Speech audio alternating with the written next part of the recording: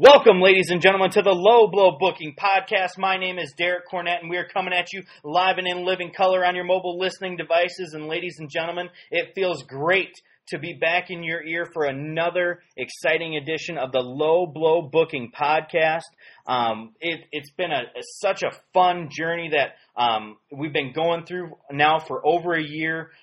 Coming at you tonight with a very, very interesting topic, kind of one of the biggest things that we set out to do when this project initially began. And I have to say that this is probably one of our bigger topics that we're going to be covering.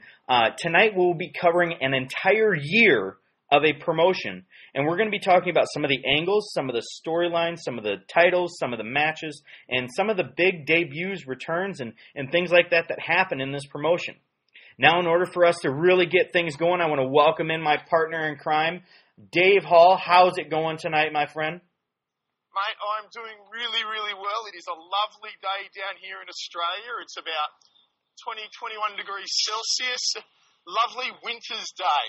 Nice. Dave, tonight for me, this afternoon for you, we're going to be talking about a promotion that was in the middle of a very big change, if you will. And tonight we're going to be talking about WCW 1993. Now, the last time we spoke, I kind of asked you what your opinion on WCW 1993 was, and I'm not going to make light of it, but it was hard for you to gather what it was at that time. Now, since then, you and I have talked about it, and we've looked at what this promotion was and kind of how we can make it better. I guess initially, when we think of an entire year of a promotion, what do you think is the one thing that you want to do with a promotion over the course of 12 months? I think for me, what you're looking at is you're looking at trying to create a couple of key storylines and work around a couple of key championships that are going to build interest, that would hopefully, if you were booking it in real life and you were promoting, you're going to be making money out of. I think the big thing that that I want to look at with this idea is, what can we do with a couple of key elements?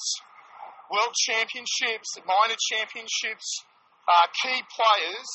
How can we use them in a way that would create interest, that would create an appeal for people to want to watch this and want to buy it?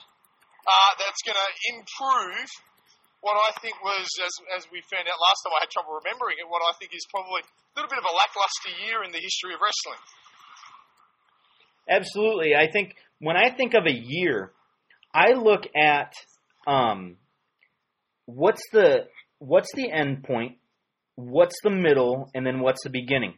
Now, you and I both, we've discussed it a little bit. We took part in the Territory Wars on Bigelow34.proboards.com. And when I would book the WWF, I would always start with WrestleMania, and then I would go back to the Survivor Series, and I would say, how do I get to this point starting here? And when I look at what we're going to be doing tonight, I look at Starrcade as our end point. That's where we're getting to. How do we get there by having that middle-of-the-road time at Great American Bash, and then how do we start it in January? I guess that's kind of how I look at, what can we do over this course of a time? Yeah, I agree. I think that's always, you've got to have the goal. Where are we going? And I think, I'm not an expert. I don't write about wrestling online like a lot of other people do. But I think, for me, one of the glaring things sometimes is storylines we see today don't seem to have an end point. It seems that they're sort of thrown together and let's see what happens, where you look in the past and some of the best storylines, even from the beginning, what the end point is probably going to be. You know that they've got a certain person they want to put over for the title. They've got a certain direction that they're wanting to take. And then you work back from there. And, I mean, you hear stories of, You hear some of the shoot interviews with guys like Bruce Pritchard and Jim Cornette who talk about they'd sit down with Vince McMahon and they go, this is where we're going, and then they work backwards.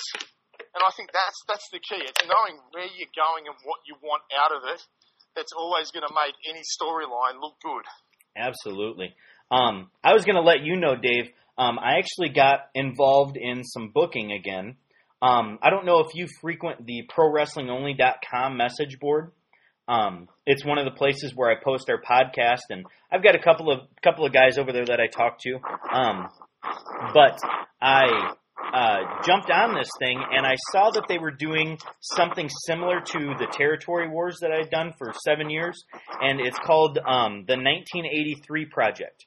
What they're doing is they're having all the territories that were active at this time. They're having all the wrestlers that were active at this time, and they're doing fantasy booking from it.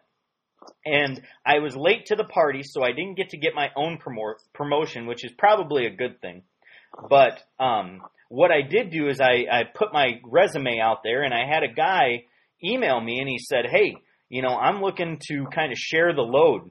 And he said, I want to do all the talent stuff, and I just need somebody to be kind of my booker. And I was like, that's exactly what I want to do. So I actually fell into Jim Crockett Promotions, and the guy that I'm working with, his call sign is named Beast.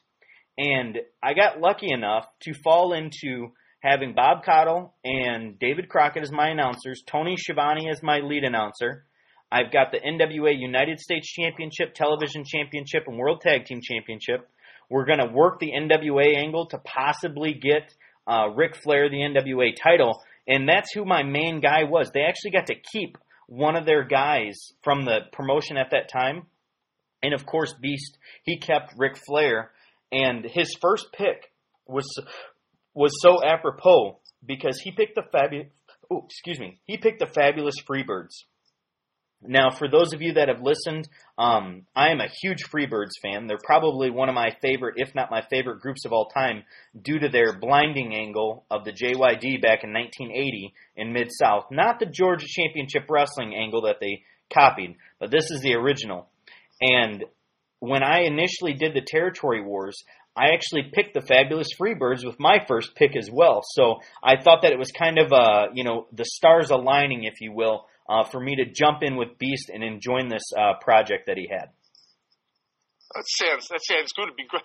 It's nice when you can work with talent that you want to work with. Absolutely. Here's a couple of the other guys that we've got coming here. We've got Dr. D. Dave Schultz, the Iron Sheik. We got Fantastic Tommy Rogers, Hector Guerrero, Mad Dog Vachon, Scott Casey, Barry Darso, and Nikolai Volkov right now. So that's certainly that's a very interesting collection of talent. Yeah. Well, Dave, and I want to spoil some of the ideas that I have here just to give you an idea of what we're looking at. One of the big angles that we want to run is that Crusher Khrushchev angle with Barry Darso turning into Crusher Khrushchev. And I thought Nikolai Volkov was the guy that initially did it back in Mid-South. And we're going to run that angle. And hopefully we're looking for a third Russian. We might get Boris Zukov or we might get Alexis Smirnov as a guy to come in and be that third guy. But that would all build to a Fabulous Freebirds versus Russians 6-man Bad Street match, 6-man flag match, 6-man cage match.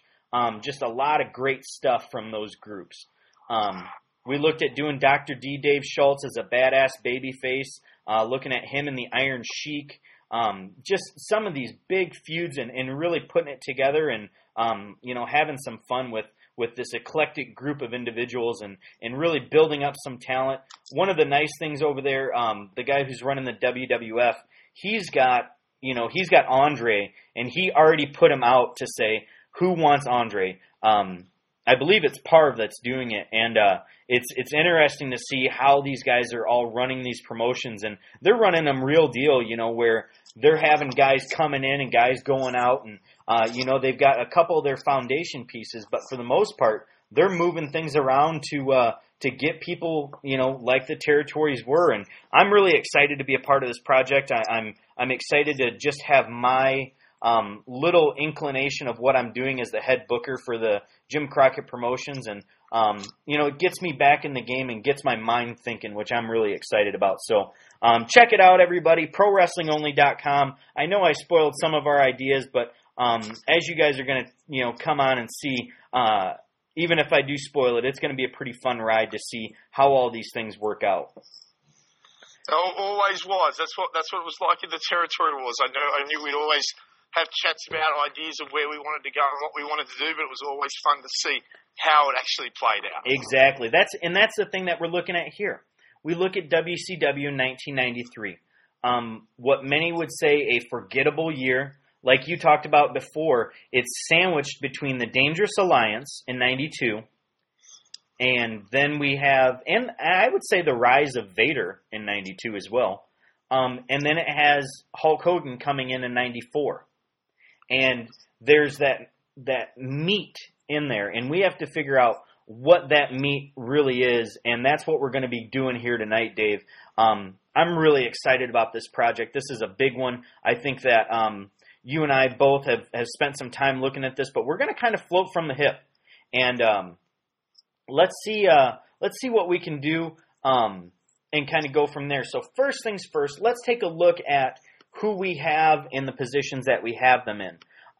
First things first, Vader is our World Heavyweight Champion, WCW World Heavyweight Champion, let me be specific on that, and he's had that title since December of 92. The U.S. Championship was vacated due to Rick Rude's injury. The Television Championship was also vacated due to Scott Steiner leaving the promotion. And then we have Tag Team Champions Shane Douglas and Ricky the Dragon Steamboat. Now, Dave, I think the big thing to remember with those titles is Vader won the title in December, but Vader had pretty much been the dominant force for at least the second half of 92. Now, Ron Simmons ended up with the title for a little while, but Vader was still the top heel. Vader lost it to Ron Simmons after beating Sting and then won it back from Ron Simmons. So Vader may have only just won the title, but he really has been that main event player now for at least a good 6 to 8 months. Absolutely. And then, of course, at the top of the card, we have Sting. He's our primary babyface at this point in time. Some of the other guys, we got like a Dustin Rhodes. Even Cactus Jack is showing some signs of being a babyface at this point. On the heel side, we've got Barry Windham, Paul Orndorff, Steve Austin, and Brian Pillman are the Hollywood Blondes at this point. Well, not quite. Well, not the full-on blondes, but yeah, Pillman had just gone heel. Windham had recently turned heel partway through the year, and Windham and Pillman actually teamed up. I think it was at Starrcade in a losing effort to Steamboat and Douglas, and then it was just after the New Year started that Austin and Pillman started teaming. I think it was the storyline, if I remember, was that Windham had another focus, and so Austin sort of stepped in. Yep. And, so with that, I think you and I both agreed that one of the first things that we want to do is showcase that team. Now, it's interesting to listen and read about what the thoughts were about Pillman and Austin at this time, because they weren't very popular with the backstage guys, even though they were doing such good work in the ring and such good work with with the fans. And in some sense, the fans didn't like them, but they were really good, and that's what made them like them, I guess. So we head into our first big show, and this is the Clash of Champions 22 from the Mecca on January the 13th, 1993.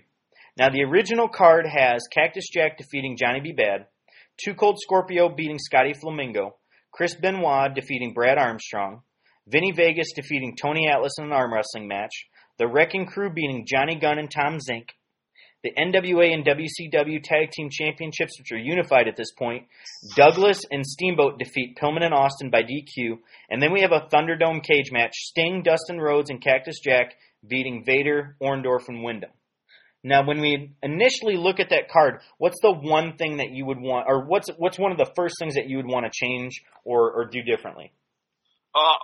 I think the entire undercard you want to change that. I mean, there's some really underwhelming matches on that card, but I think I think that you've just put the title back on Vader. I want to be showcasing him as your champion. I think you want to be doing something that shows that, having recently won the title, he's the man and he's on top. And I think it's a shame that they've put their world champion in a Thunderdome tag match. Mm-hmm.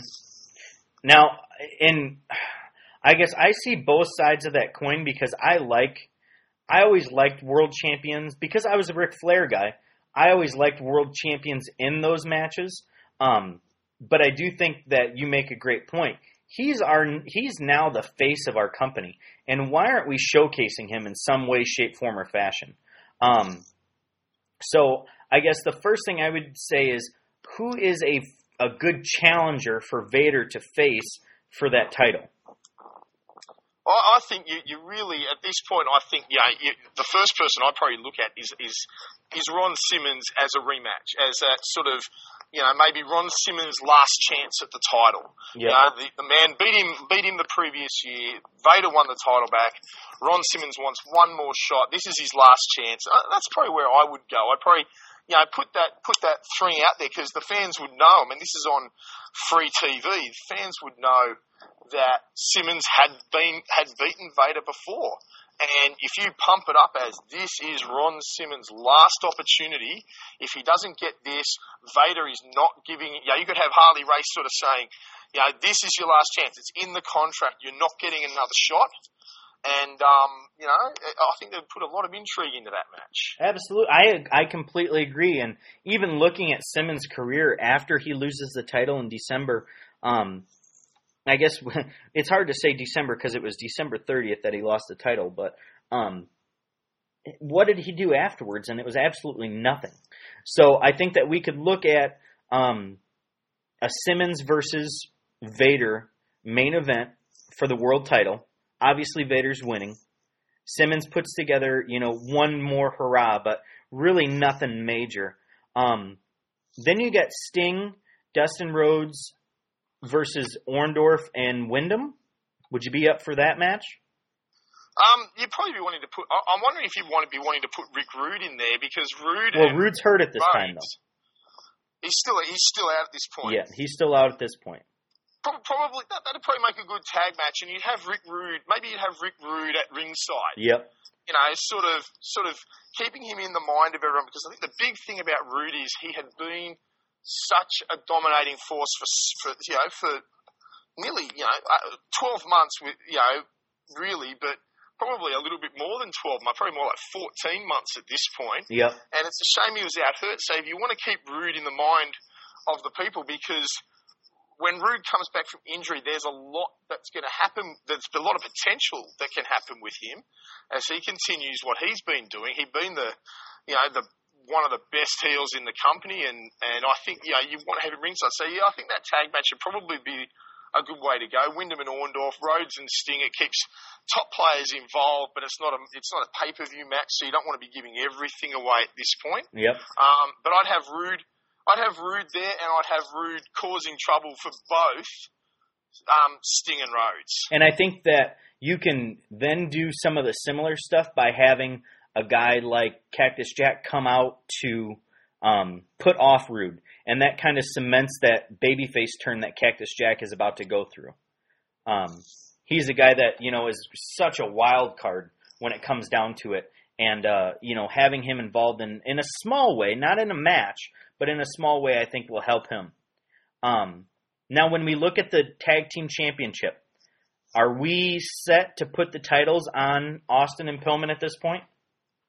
You know what? I was thinking about it, and just when you reminded me, like I said, they've only just got together, and you could almost build what we talked about was used, that Wyndham's got other things he's got to take care of. He sort of suggests Austin and Pillman team together.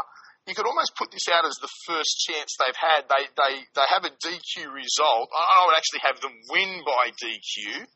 I'd have Austin and Pillman win the match by DQ to build a rematch at the pay-per-view. Yep. I think that allows you to build that storyline a little bit more. Allows Wyndham and Austin and Pillman a few more weeks to really build some real chemistry and some real togetherness in the ring, and let them promo into it a little bit more as well. And and I think it creates a bit of anticipation, because if they win by DQ, you could have Douglas and Steamboat. You could have the heels bring the tag belts into the ring, try and hit Steamboat and Douglas when the referee's not looking. They've grabbed the belts. They hit them back as the referee turns around. He sees, the good guys have done the illegal move, disqualifies them, and it creates that automatic rematch. We're ready for another shot. Absolutely, I like that idea a lot. And of course, our next pay-per-view is Super Brawl. So I think we have a ready-made match right there. I like that a lot. I like that idea of bringing those guys in. Now with our undercard, we don't have too much to work with down there. And in reality, when we look at it, there's not a ton getting built towards the future there either. So it's kind of a dead spot for the company when it comes down to who do we have down there and who can we start building towards the future. I think this is where you've got two titles that are vacant. One's only just become vacant because the Steiners only left, at the beginning of the year as well. But here'd be an opportunity that you could do a couple of, you could start to promote a tournament, whether it be the US title or the TV title, one or the other. You could have 2 or 3 matches on the undercard as first round matches, not even the whole tournament. You're just getting, here's a first round match of the US title tournament or the TV title tournament. It allows you to build in a couple of guys that you can push towards this could be a potential champion without having to actually put the belt on anyone at this point. But it starts that process of building some guys up, recognizing here's some blokes that we're looking at using. Here's some blokes that are going to play a bit of a role in this title picture for a while, and it puts some meaning into the undercard. Yeah, and I look at the guys that we have here: Too Cold, Scotty Flamingo, Benoit, Brad Armstrong, and I say those are ready-made feuds for the TV title. And I guess we can kind of transition out of the show and talk about what we're going to do with that title. You and I had a little bit of, two different sides of the coin on this, but I think we both agree. Paul Orndorff is a guy that could put a lot of value in that championship. He's a guy that does end up winning the title in real life, but he's a guy that we get that title on soon so that we can then build that title up to what we want to do with it in the future. So maybe we can do that on a Saturday night. Now, while on a TV show. What's that? I said, you build it up. You do a couple of preliminary rounds there, but you have the title tournament finish on TV on a Saturday night. Yep. WCW Saturday night, the TV champion is crowned on television. I just think that makes sense. Yep, absolutely. And parallel to that, we also have this other title tournament kind of going on, and I know that we may get into some rough areas with this, and I was even thinking, could we do kind of a round robin thing, where you have guys like I'd say a Paul Orndorff, a guy like Dustin Rhodes, even a guy like Arn Anderson, and maybe a fourth guy like a Cactus Jack, who are all top contenders for the U.S. title. And as they face each other on TV, it's kind of like that Iron Man tournament that they did in Starrcade 89. And they're all getting like points. And then it builds to this event at Super Brawl where there's 2 matches. And after the first match, we have a U.S. champion, at large. But then it all depends on this final matchup to determine, if one person wins by this, they'll get the title. If one, or you know what I mean? There adds a lot of intrigue to that final matchup. What would you say to something like that? It's certainly an interesting idea. I think that the concern that I have for an idea like that is it can be a little bit complicated when you put it on the shoulders of, say you've got a final match of this. So the four people you've used, let's say Dustin Rhodes is facing Arn Anderson. They're going to put on a solid match, and you've got Dustin. If Dustin Rhodes wins the match by pinfall or submission, he'll be the US champion. But if he doesn't win the match, if he only wins by DQ or count out, he's not going to win the title. And you've got this idea that it creates a lot of intrigue and could be really interesting. But from a viewer perspective, without commentators, it can become quite complex to get your mind around. Whereas you could create the scenario that you were talking about, having the guys meeting in matches on TV, the build up to the TV. They have this round robin thing; they're getting their points, but it just so happens by the magic of the results and by great booking that the two men that have not met yet and are going to compete at Super Brawl, just happen to be the two men who are in first and second, and the winner of the match is going to win the title. Yeah, it could be that simple too. And I think that with that, we go into Super Brawl 3 from the Civic Center in Asheville. Here is the card that they had. Steve Austin and Brian Pillman defeated Eric Watts and Marcus Bagwell. Too Cold defeated Chris Benoit. Davey Boy Smith. Oh, wait a second. We've got this brand new guy, hot from the WWF, roided up like nobody's business. Davey Boy Smith coming in. He defeats Bill Irwin. In a Falls Count Anywhere match, Cactus Jack defeated Paul Orndorff.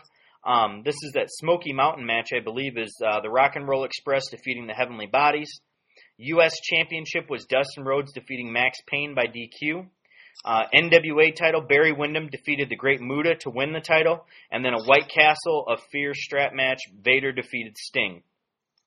So when we look at that, the first thing that we want to do is we want to say, how do we transition that U.S. title match in there somewhere? I think like we were talking about, whether it be a tournament final, whether it be the last match of a round robin, I think you could have the US Championship on the line in a match. It's the winner of the match is going to be the champion, whether it's been a knockout tournament and these are the last two blokes, whether it's a round robin thing and the top 2 point getters just happen to have not met yet and they're going to be competing for that championship. I think that needs to be there. And I think one of the things we threw out the idea of is you could have a bit of fun with this one, and you could have Paul Orndorff, who has won the TV championship on a Saturday night in the last couple of weeks, is also in the US title tournament, and you could build up a couple of pre-match angles, pre-match interviews of Orndorff saying, I'm Mr. Wonderful, I'm going to have 2 championship belts by the end of this, by the end of tonight, and how great am I? And I think that created intrigue. And then you've got on the other hand the person who, without giving too much away, but probably the likelihood is going to be the champion as his opponent. Mm-hmm. So we would put Orndorff versus Rhodes. I think that's the way to go. I think that would make it fun. I think I think you would want to in your lead up. I think Cactus isn't ready to be in that position yet. If he's just being turned face, and you're going to be building him in the direction that they did, and I think the way they attempted to build him and worked with him on that face turn was really good. You've got him in that position. I don't think you want him in the final. And who we say we're looking at someone like Arn Anderson. I don't think, like I said, as much as you can get a good match out of him, he is probably not seen in that light at this time. He's probably been underutilized for too long. He was a tag team wrestler for most of the previous year, and while he's got the reputation that he can slot in anywhere, I think that the intrigue of Rhodes versus Orndorff, could Orndorff win 2 titles, would just add something to that match, make it a little bit more interesting. Absolutely. I agree with that. And I guess I just watched the Starrcade the other day where, it was the finals. If Flair won, he won. If Sting won, he won. But if either of them won by DQ or countout, then Luger won. And that I guess is where my idea for that thing came from. And I like the idea. I think we both talked about Dustin Rhodes walks out of Super Brawl with the U.S. title. He's the logical choice. I agree, and I think, and what you can do on just throwing an aside to the undercard with Paul Orndorff as TV champion in this match, you could have a couple of undercard matches. Like you mentioned, one of the undercard matches was Scorpio and Benoit. I mean, that would have been a fantastic match. And you could almost throw that out as the winner of that match is going to get a shot at the TV title next week on Saturday night. Yep. You know, you've got that ability to use those undercard talents that we all know are fantastic in-ring performers, maybe not quite at the level they become, but there's a shot. Hey, they're going to have the winner of this match will get a TV title match in 2 weeks on WCW Saturday night. Yep. And that gives you to make use of that undercard as well. And while we're on that same subject, the other match that we built from last month is the the tag team titles. I think we both agreed this is the night in which Pillman and Austin win those titles. Yes, absolutely. I think that is the perfect environment. I mean, you're moving into a time when championships you've got more events, more major TV events, more pay-per-view events. Why change the tag team championships on a house show? Yep. This is the time when you can really highlight these two blokes. I mean, all four of them can have a good match, but you're going, this is the tag team we're looking at using this year. This is the tag team that have got a lot of potential. Have a look at this. Yep. They win the title. They get a lot of heat in doing it. They cheat. They steal. They do everything dirty and nasty. You've got Steamboat in that match who can sell like crazy. And make them both look like, $1 million. And I mean, they were good wrestlers anyway. They're, still not quite at their peak, but they're going to do a lot. You're going to get a great match out of those four. Absolutely. And obviously we have this NWA tie-in with Wyndham, getting the NWA title and kind of having it be one of the ones that we can utilize. So we do have three. We have one title being won at this show. We have a title changing hands, or two titles changing hands, and then of course we have our world champion Vader defending against a guy who was, for all intents and purposes, the face of the promotion. He has been for the last 3 or 4 years, and that's Sting. I think that makes for a very good Super Brawl, and from that event, we're coming out and saying, hey, this is the way that we're moving forward, and these are the guys that we're going to use it with. And now coming out of this, we have some big names coming in, especially even next month, to go along with a guy like Davey Boy Smith, who is in our undercard.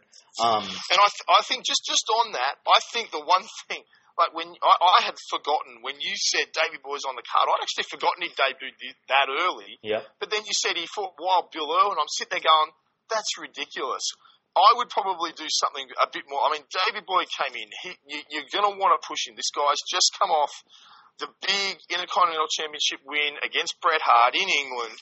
He's big. He's good in the ring.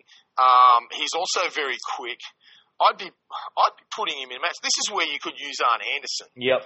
First match, Davey Boy Smith versus Arn Anderson. It's not going to hurt Anderson to lose to Davey Boy Smith, but it's going to make Davey Boy Smith look a lot better. Because while I said before that, look, Arn Anderson might not be a US champion final sort of person at this point, at the same time, he's still got that reputation of this is Arn Anderson, the enforcer, the man who's been a tag champion, a TV champion, member of the Horsemen, member of the Dangerous Alliance. I think that would just really make Davey Boy Smith look good going over him. Oh, absolutely. I like it a lot, and I think that builds to what we're going to go towards here at Slamboree in 1993. From the Omni in Atlanta. This is a Legends reunion show, the first one that they did. Now, we've got a couple Legends matches on here, which I think you and I can both, kind of just balk and close our eyes at and, accept them for what they are. Let's see what we've got here. For Legends matches, we've got Wahoo, Blackjack, and Jim Brunzell doing a no contest with Dick Murdoch, Don Morocco, and Jimmy Snuka. A Legends match, Brad Armstrong is a legend. And Thunderbolt Patterson defeat Ivan Koloff and Baron Von Raschke. Dory Funk and Nick Bockwinkel go to a time limit draw. On our matches, we've got Too Cold and Marcus Bagwell, who are a pretty darn good tag team at this point. They defeat Bobby Eaton and Chris Benoit, so I think we've got some legit contenders coming up there. And then we've got a big guy coming back, and that is Big Sid Vicious. Geez, I'm a huge Sid fan. I always have been. He defeats Van Hammer. And then we've got Rick Rude coming back. Him and Paul Orndorff defeat Dustin Rhodes and Kensuke Sasaki. So we've got a lot of intrigue with Dustin Rhodes right now to go along with Rude and Orndorff. We've got a bounty match with Sting defeating The Prisoner, which that match is terrible. A steel cage match with Steve Austin and Brian Pillman defeating Dos Hombres, which was, I believe it was Zinc and Douglas or Zinc and Steamboat. One of those two guys was out. Yeah, it was Zinc and Steamboat because Douglas was out with an injury. Yep. And then we have our our NWA title match. Barry Windham defeats Arn Anderson. And then our WCW world title match. Big Van Vader loses to Davey Boy by a DQ. Now, when I look at this card and I look at what you and I have been doing for the past 2 months, there's not a lot on here that is terrible. There's a couple of things I would like to switch. The biggest one is I would not ever do the Prisoner match with Sting. I would actually put Sting in that contest with Dustin Rhodes to face Rude and Orndorff. I think that would be a pretty good money match.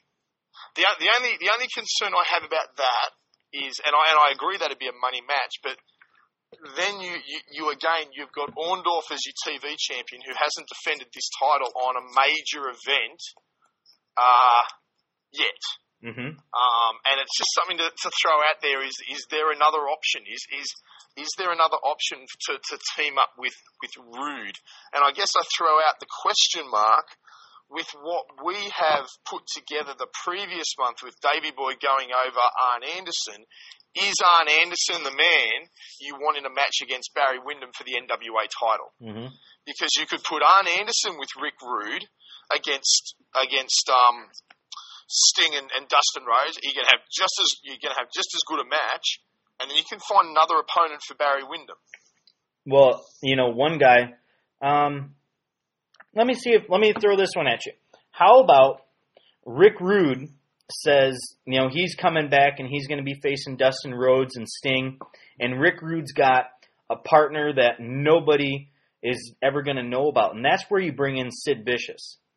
Oh, and that would be a nice way to debut Sid, and that would allow you to peel off out of that match a Sting versus Sid, which actually happens.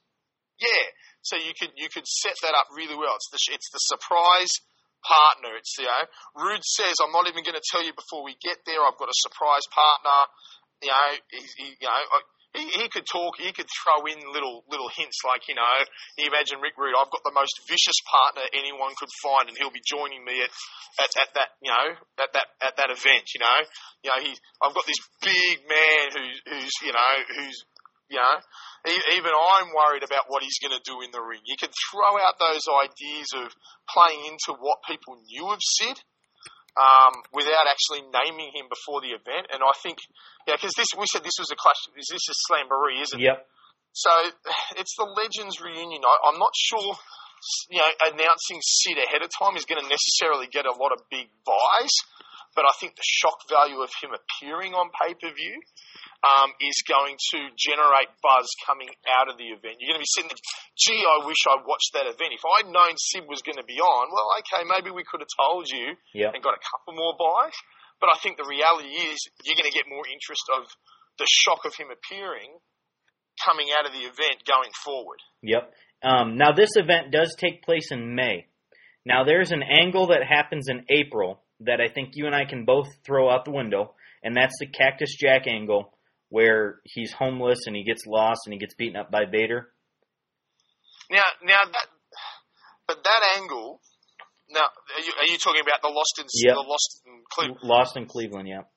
But the background to that angle, I would want to keep. Yep. I just wouldn't want to do the Lost in Cleveland. I would want Vader to have powerbombed Cactus Jack on the floor, none of this, and I know I'm sure you have too, I've read Mick Foley's first book, and he talks about how he listened to the commentary and he was very disappointed by what he heard and how they could have put it over more than they did.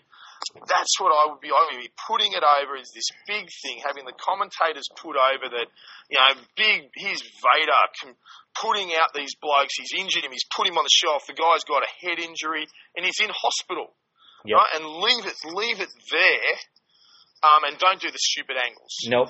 And I think the stupid vignettes. From there, I want to do Orndorff versus Benoit. Yeah, well, that's a nice match. But we'd have to change something from earlier with Bobby Eaton and Benoit versus Too Cold and Marcus Bagwell. But I think we can move that. We can move those things around. And even Bobby Eaton wouldn't be a bad challenger for Orndorff either. You know what I mean? Kind of a throwback, somebody who's a former champion. Put Orndorff against somebody who he's going to be able to beat and he's going to be able to do some good work with. Even Too Cold. I like the idea of the former champion, and I'll come back to it later. If you can picture where I'm going, though, I like the idea of Orndorff even saying, "I'm going to beat. You're a former TV champion. I'm the best TV champion ever. I'm going to beat Eaton. I'm going to beat Arn Anderson. I'm going to beat all these blokes who've been previous TV champions." Yep. Oh, yeah. Oh, I know exactly where that's going to go, and I like it. Now we do have a guy like Ron Simmons who's available. I guess Ron Simmons is really destructed by this part. Do we want to put him in there rather than Arn Anderson, or are we okay with Arn at this point staying in that match? What about so who did you say? Do we have an NWA title match on this card? Yeah, it's Barry Windham defeating Arn Anderson. What if you put Ron Simmons in that position? Yeah. Barry Windham, Ron Simmons. Everyone knows at this point that the NWA title is not being viewed at the same level as the WCW title. But you've got a man who's just been WCW champion, just come out of another match with Vader, and I think that would be a good thing for Windham, a good solid win for Windham over Ron Simmons. I think would be valuable, and it's still utilising Ron Simmons in a strong way rather than in a mediocre nothing environment. Yeah, and I think then we could move Arn Anderson into that match with Paul Orndorff. Absolutely. Yep. Oh yeah. And we keep a lot of that stuff the same, and I think this is a real good throwback show. When it comes down to it, then there's a lot of really good intrigue, especially at that main event level, that upper mid-card level. We've got some really good, solid guys in there now. We've got our champions who are all established for another show, and that's building to our Clash of the Champions. Now, are we going to have time to go through this clash here, Dave? I think we can go through one more card. All right, let's do this clash, and then we're going to take a little bit of a break. So this Clash of Champions is from the Scope in Norfolk. On the card originally we had Ron Simmons defeating Dick Slater. Steven Regal, who's this guy? He's going to defeat Marcus Alexander Bagwell. Max Payne defeats Johnny B. Bad by forfeit. NWA title, Barry Windham defeats Too Cold Scorpio. We have Big Van Vader, Sid Vicious, and Rick Rude defeat Dustin Rhodes, Sting, and Davey Boy Smith. And then we have a colossal tag team 2 out of 3 falls match. Arn Anderson and Ric Flair defeat Pillman and Austin, but do not win the titles because one of the falls was a DQ. Honestly, looking at this card, I think we keep the 2 main event matches. This is Ric Flair coming back. I forgot to announce Ric Flair does come back in February. He's doing his talk show segment. It builds to that big point, obviously, with our big match that we can finally have him in the scope. I'm all for that 2 out of 3 falls match. I'm all for that 6-man match because we've been building to that point with everything that we did last month and the previous months. Underneath card, Barry Windham versus Too Cold Scorpio. Is that the best that we've got? Look, I think there's got to be some. I mean, I wonder. This is a spot where you can use. Look, they had Kensuke Sasaki on the last event. We ended up ditching him, but maybe this is an event where you could bring in a Japanese, a higher level Japanese guy. Maybe not Muda, but like a Kensuke Sasaki or. Well, it could even be Muda though, because that's who we won the title from. Yeah, or it could be Muda for a rematch, Yep. and maybe utilise someone like that. Surely it's better than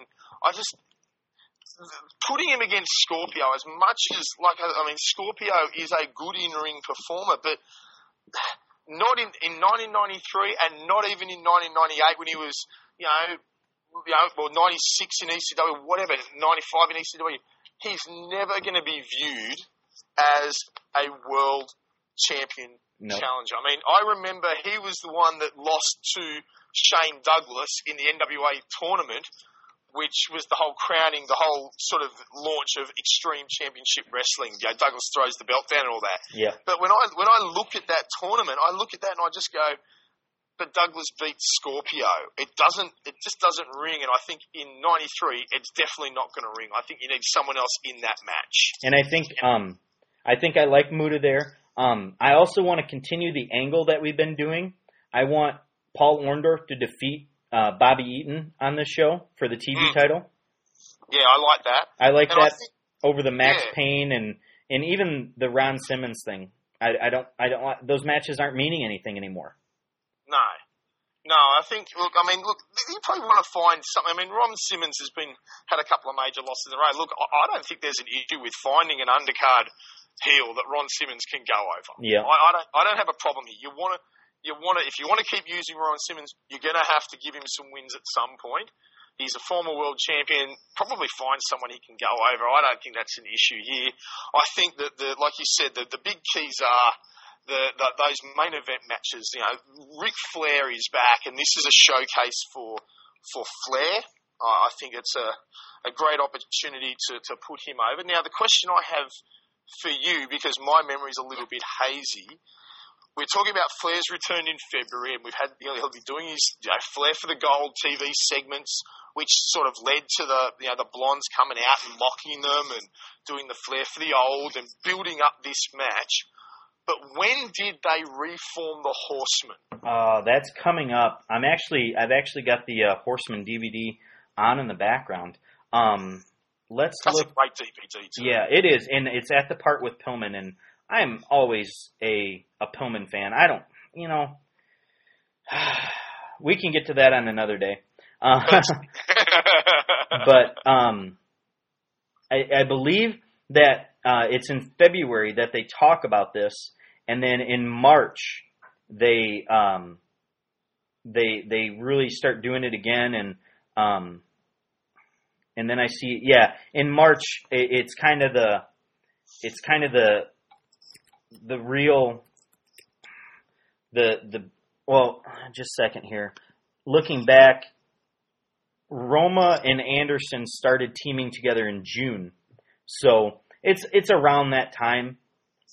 Because I'm going to throw it out there because we're not really covering a lot of what's happening. And that's where we're at in the show too. I wouldn't have Roma in the Horsemen. No, not at all. And so the reason I throw it out, I only raise that now, is because a couple of ideas throwing out there. I just want to know: are we naming Horsemen yet, or does it happen after this Clash of Champions? Let's do it after this Clash, and let's look at what we have coming up because Beach Blast in July. You could use the Flair-Anderson match. Like, Flair's there, Anderson is his old running buddy. Pillman and Austin have made fun of them. We have this great 2 out of 3 falls match.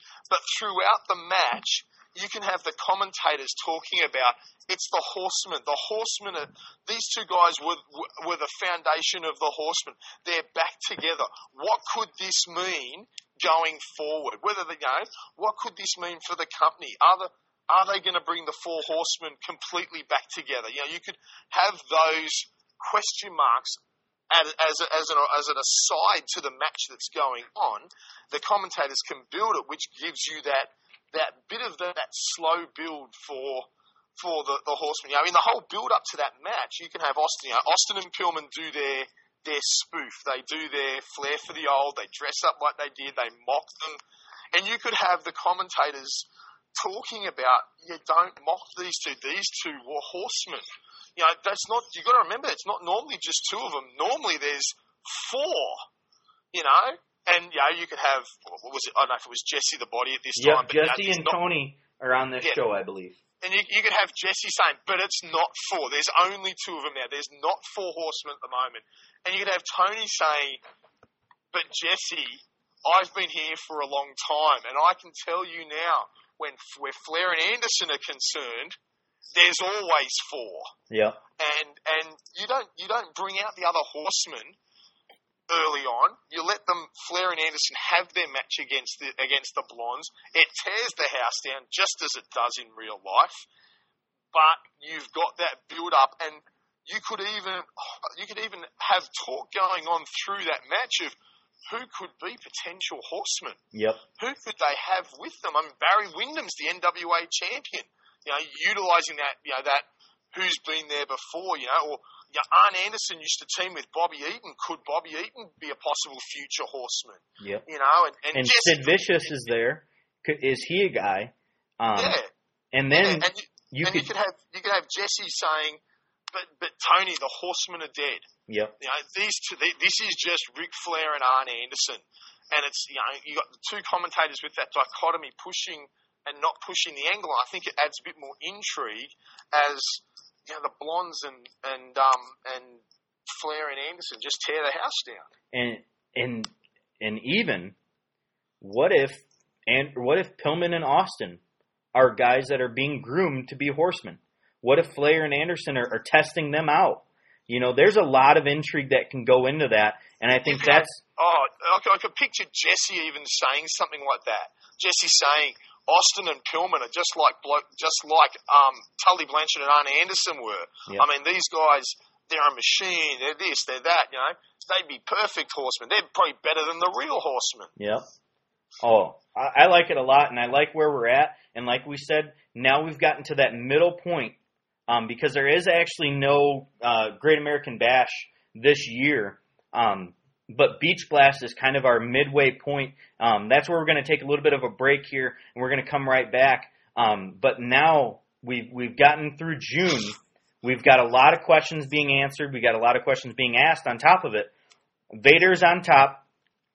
He's our world's champion. Barry Windham is right underneath him as the NWA champion. We've got Dustin Rhodes having a pretty decent U.S. title run, even though we haven't really done it on major TV, but he has been defending that title. Orndorff has been defending that television championship, and then Pillman and Austin have been defending the tag team titles.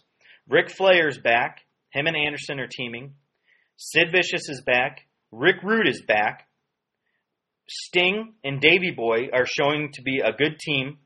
We've got a guy like Steven Regal who is fresh on the scene. We've got a guy like Cactus Jack who's waiting in the wings. And we've got a couple more months here to build to that final show to see just how is this WCW going to end up and where are we going to be with where we started, where we're at right now in the middle, and then where we're going to end at. I think it's going to be. I think what we've built. A couple of these storylines we've built, I think would be things that people be sitting there going, bring it on. Let's see, where are we going next. I think it really creates a lot of intrigue. I think as a fan, I would be sitting there, watching these events and then going, hurry up! I want to see the next installment on TV. I want to know who's going to be out there. I want to know, what's going to happen next. And I think you've got some real momentum building here. Absolutely. Just got done talking about that Clash of the Champions. The biggest thing that we're looking at right now is who is going to be our horseman? Who is going to be a guy that could possibly fit into that role? We've done the beginning of the year here as people have listened on, and now it's time to finish this thing off and look at the second half of the year going from July to December. When you think about where we're at right now, Vader has had this huge run. Is there any part of you that's saying, we need to get the title off Vader, or are we still full bore with him? I think we're still full bore with him. I think he's the man that's really holding that all together. He's that monster heel who is he's vicious, he's brutal. Everyone wants a shot at him, but he's legitimately keeping that belt, and that means that when he gets beaten, it's going to be a big thing. Yep. All right, so now in order to set up this show, I want to say what we had first, and then I want to go back and we'll see what we need to change with it. So, on the original show from Biloxi, Mississippi, on July the 18th, Orndorff defeated Ron Simmons. Too Cold and Marcus Bagwell defeated Tex Lassinger and Shanghai Pierce. Steven Regal defeated Eric Watts. Johnny B. Bad defeated Max Payne. World Tag Team Championships, Pillman and Austin defeated Anderson and Roma. In an Iron Man match for the vacant U.S. title, Rick Rude battled Dustin Rhodes to a 1-1 draw. It was 30 minutes, I believe. And then NWA title match, Ric Flair defeated Barry Windham for the title. And then in the main event, we've got Davey Boy and Sting defeating Sid and Vader. I remember that being a huge angle in '93 with them, the Masters of the Powerbomb. Yeah, I mean, I remember down here in Australia, we did get some WCW, not a lot, but I remember that the PWI magazines and all those sort of sister magazines really running several stories about the whole Davey Boy Smith Sting versus Sid and Vader. I remember that quite clearly being a really big angle they were pushing. And I think that you and I, what we've set up here over the last couple months with this little feud that we've had going on, I think we can both agree that that's a pretty decent match to stay in there. Yeah, I don't think it's a problem keeping it in there. I think that you've got the two guys that you've brought in on a big push with Sid and Davey Boy. You got the two guys that are already at the top of the card. It's a shame we can't have we're not going to run another title match here, but I think at the same point, the direction that things are going, this would be a match worthy of putting on. And knowing that, I think the original plans to possibly build to in the real world, WCW were building towards Vader versus Sid, and you could see the potential and why they would do that, and this match creates the beginning of that. Absolutely. All right, first thing we got to do is we got to look at that World Tag Team title match. It's got Anderson and Roma. Roma comes in on the Flair for the gold, and they introduce him as a Horseman. You and I both agree that's not the right thing to do. Instead of Paul Roma walking out that night, not being a kiss-stealing, wheeling-dealing son of a gun, who is the guy that walks out? I personally see one of two options in my mind. One option is you're looking at maybe you could bring in Bobby Eaton. Now, Arn Anderson and Bobby Eaton were legit friends behind the scenes. Bobby Eaton, long-time stay in the company, former tag partner of Arn. You could see those two teaming up again, and it wouldn't be an issue. And Bobby Eaton certainly has the mechanics in the ring to fit the image. Yep. Now, that's one option. The other option I'd like to throw out there, and I know it's not a potential long-term option, but I think when you take a wider view of what happens in the future, I'm talking about going ahead 4 or 5 years, or even longer, a man in the company who could be a prospective candidate would be a young Chris Benoit. I could see him doing exactly what they did with Paul Roma, but he's a better mechanic, he's a better image, he would fit the position better. And then in the future, they can even refer back to the fact that he was the Horseman. So when they rebuild the Horseman in '96 with Pillman and Benoit and Arn and Flair, realistically, all you're doing is just adding Pillman into the mix rather than adding in two men. I just think it creates that there's pros and cons either way. The con being that Benoit is still very young, very, very new to the company.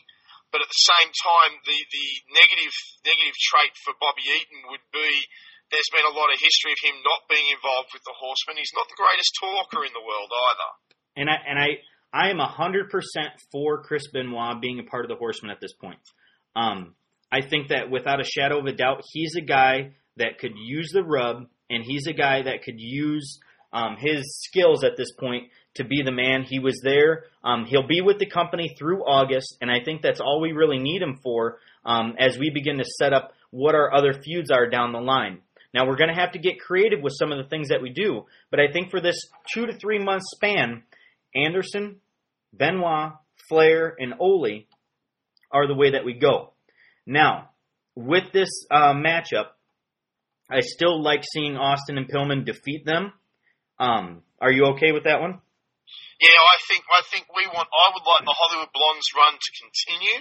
I think at this point they've really gathered steam. I mean, in both our booking and in reality, this is where they really picked up steam. They had a lot of momentum, really putting on some really entertaining matches and good antics at ringside and good antics in their interviews. And this, it's a flow on from the previous month of Anderson and Flair. But it's just, it really creates another dynamic. I think to keep the belts on the Blondes at the moment is the right way to go. Absolutely. All right, so that handles one of our titles. Let's go to the television championship, and that's Paul Orndorff, and he beat Ron Simmons by DQ. I think you and I discussed how Ron Simmons, he needs a little bit of a build to try to get back in the winning ways, and I'm really okay with him losing this contest to Paul Orndorff, I mean. I think Orndorff has legitimized the television championship, and we kind of move forward with him from there. Yeah, I think so. We gave Ron Simmons a win the previous month. That would make it a legitimate thing. And I'll admit, Ron Simmons has been pushed down the card. We've done it too. We've had him lose a couple of matches. So now it's not unreasonable to think that Ron, in a real competitive match, is gonna drop this match to Orndorff. I think it's one of those matches where I'd almost want it to look like you could do one of those double pin situations even. You could have Ron hit a German suplex or something where it's like that double pin and Orndorff rolls the shoulder at the last minute. So everyone thinks Ron Simmons has won the match. And then they announced that Paul Orndorff has won the match. I think you could get away with it in this situation. I completely agree. I think that's a good way to go with it. Next up is our Iron Man match for now they say the vacant title. We've had Dustin Rhodes being the U.S. champion. I think that we continue that here. He walks into the match as the champion against the former champion Rude. Do you still like it going to a draw? Yeah, I think this is good. This is Rude basically coming back saying, this is my title. I never lost this title. Give it back. The whole standing remains the same. Rhodes and Ravishing Rick can have a great match. They're going to have a great match. I think a one-all draw allows for a rubber match down the road. It legitimizes Dustin. It keeps Rude looking strong. And it's going to allows you to use some other things going out. I don't think Dustin needs to get a win over Ravishing Rick at this point. I think you can build for another month, and Dustin's had the wins. He's won the title. He's had some wins. So to have a draw here isn't going to hurt either of them. No, absolutely not. And we got Ric Flair defeating Barry Windham for the NWA title. And I would keep that match in. I think this is the thing. This is where the Nature Boy starts to come back into his own. He's winning the NWA title. I think that was the whole reason that was ever put on Barry Windham in the first place, was to get it back on Rick. And I would do the same thing, because I think this Ric Flair with the world title opens up a series of opportunities for other guys down the track that we want to utilise. Other storylines that we're wanting to build to. Absolutely. We got Too Cold and Marcus Bagwell. I think they're okay with that match. That's the one against the Godwins, yeah? Yep. The only other one I would switch is Steven Regal defeating Eric Watts. I would actually bring in Paul Roma in that role. I would have Paul Roma kind of be a babyface type deal, and have him come in and have a guy who loses cleanly to Steven Regal, another guy that we're building up for something big down the line. Yeah, I think so. And I'm not sure about the timeline of everything.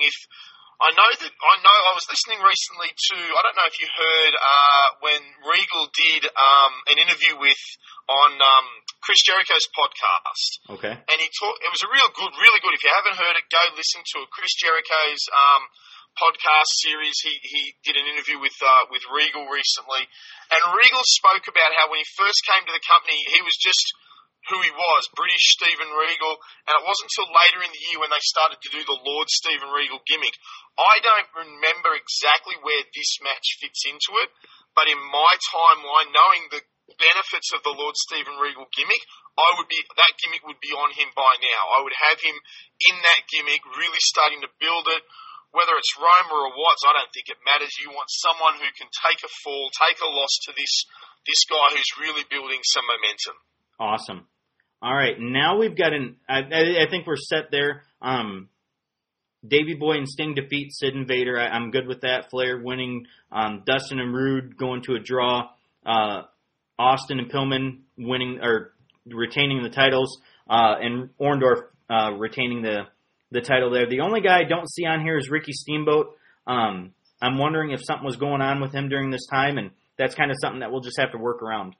I think, look, he might not have been on the card, he might have been injured, might not, but that's something where you could have him as a guest ringside commentator for a match, or whether it be the US title match, or maybe the television championship match, or a ringside interview. I think it might have even been interesting to have him be a guest commentator on the Orndorff-Ron Simmons match, because I think that creates a bit of background to where we're going to be going with the TV title. And I think that would make for, that utilises him. He's at the arena. He's a part of the show. He's not out of sight, out of mind. But, he doesn't need to be competing to be involved. Absolutely. All right, so here we go to the Clash of Champions 24 at the Ocean Center in Daytona Beach. This is on August 18th. Now, this is where we run into kind of one of our problems by making Chris Benoit, a Horseman. He's gone 6 days after this, and he isn't in WCW anymore. So, on the original card, though, Arn Anderson and Paul Roma defeated Steve Austin and Steven Regal, subbing for Brian Pillman to win the tag titles. Too Cold Scorpio defeated Bobby Eaton. Johnny B. Bad defeated Max Payne again. TV Championship, Ricky Steamboat defeated Paul Orndorff to win the title. Sting and Ric Flair beat the Colossal Kongs. Hawk and Dustin Rhodes defeated the Equalizer and Rick Rude. And then World Championship, Big Van Vader defeated Davey Boy Smith. First thing right off the bat, we've got to figure out what we're going to do with the Tag Team Championships. Now, Pillman's hurt at this time. He's not going to be coming back for a little bit. Austin is obviously a great wrestler.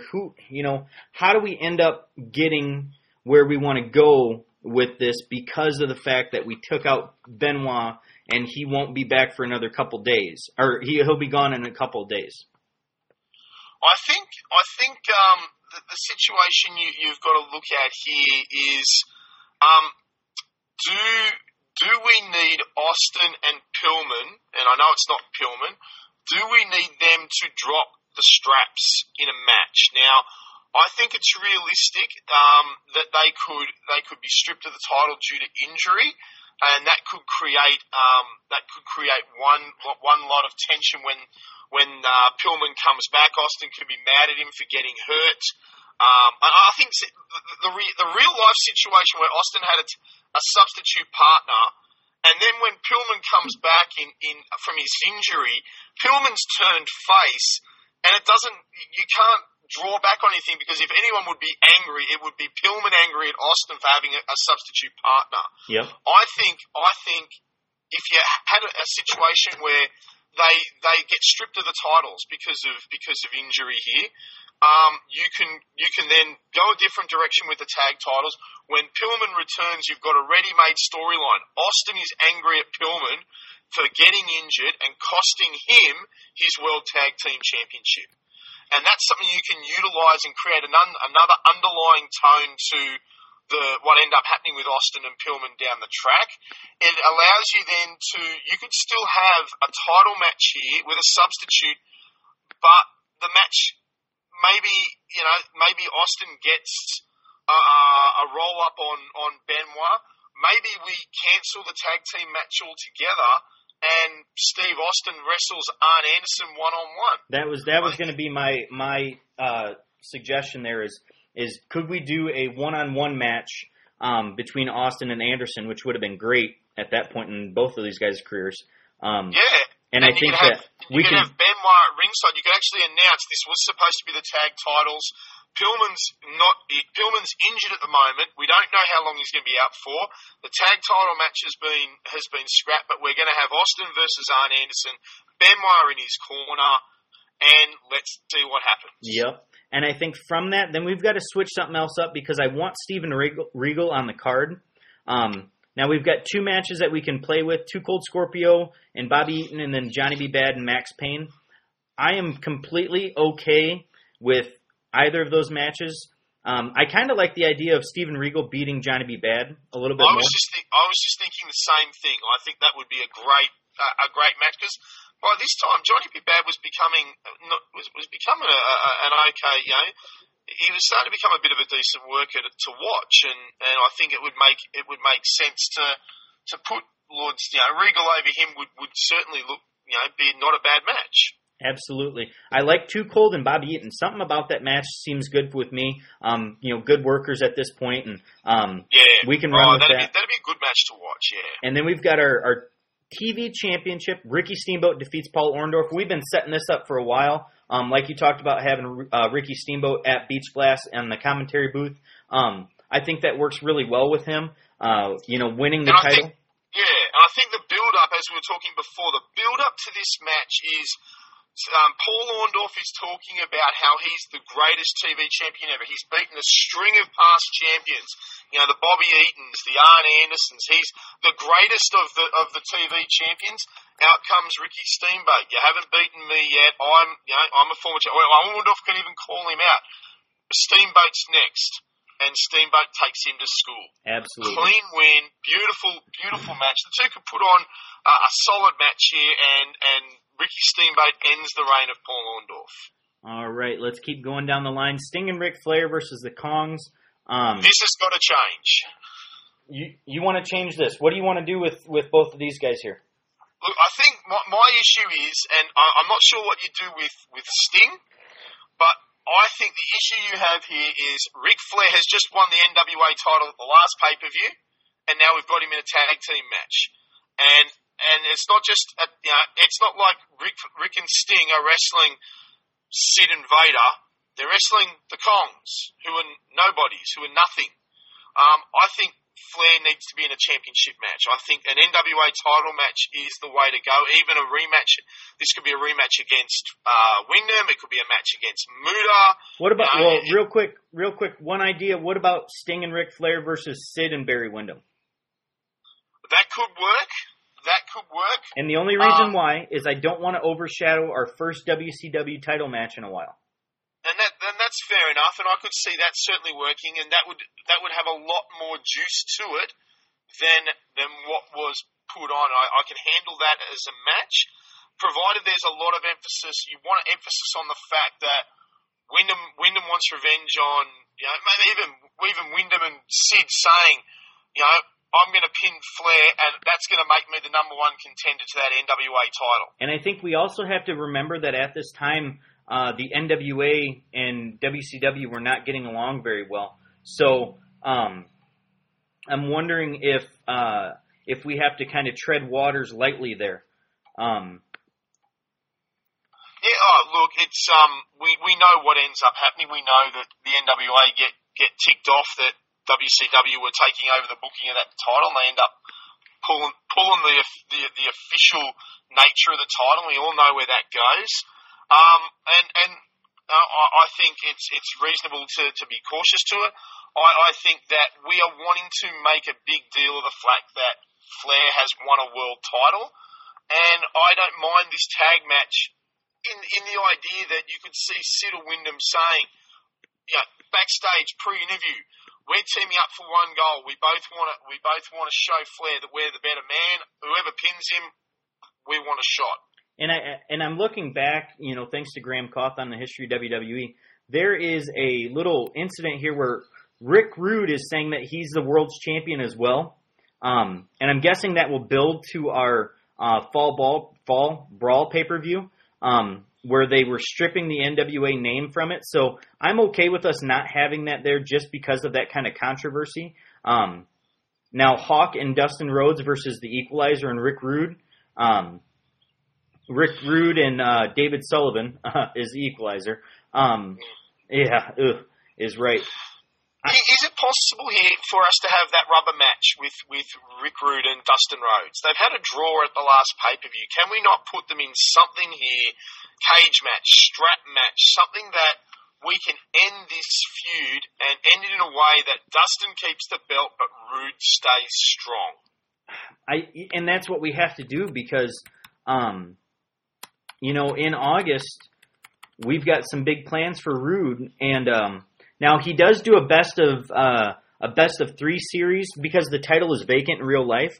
So I think that we're okay. I think that we're okay with Rude beating him or Rude losing to Dustin Rhodes because that's what happens in real life anyways. So let's go ahead with that. Let's go ahead with kind of the big rubber match. We're building it up in a big way. But I think it's one of those matches where maybe this is a match where you could have the ref bump happen.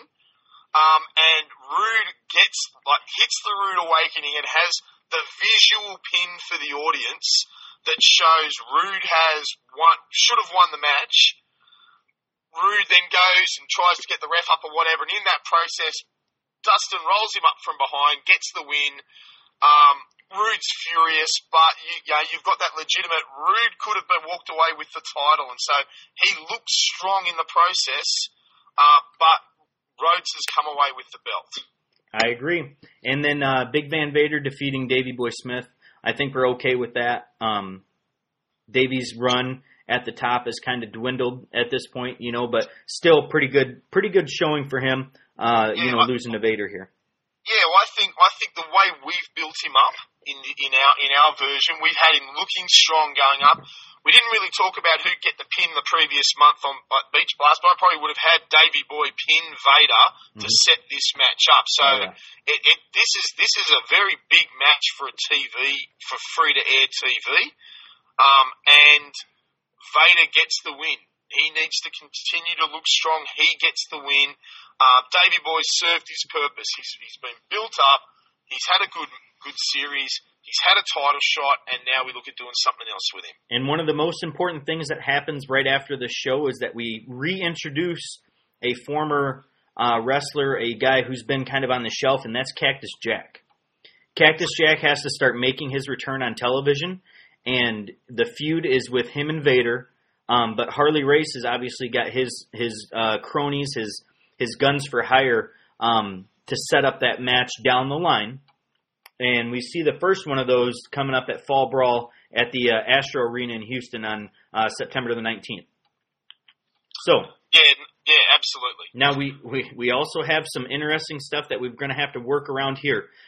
Television Championship, I think we can both agree this is kind of where this was going. Steven Regal defeats Ricky Steamboat to win the title. I think you and I can both agree that at this point, Steven Regal is kind of our golden goose as a guy who's going to be our working man's champion, and giving him that title is going to be a great thing for us to do for the future of our company and what we're going to be doing with him down the line. I agree. I think that's where we want it to go. We've been building it. Regal was, in my opinion, one of the best TV champions that WCW had in the pay-per-view era. I don't want to talk about the 80s when you had your Dusty Rhodes and your Tully Blanchards and your Arn Andersons who had some good TV title reigns. But in that 1990 on where or maybe even 88 after Mike Rotundo won the TV title and, destroyed its image, I think that Lord Steven Regal is probably one of the best TV champions of the entire 1990s and possibly the last great television champion. I completely agree. We got Charlie Norris defeating Big Sky.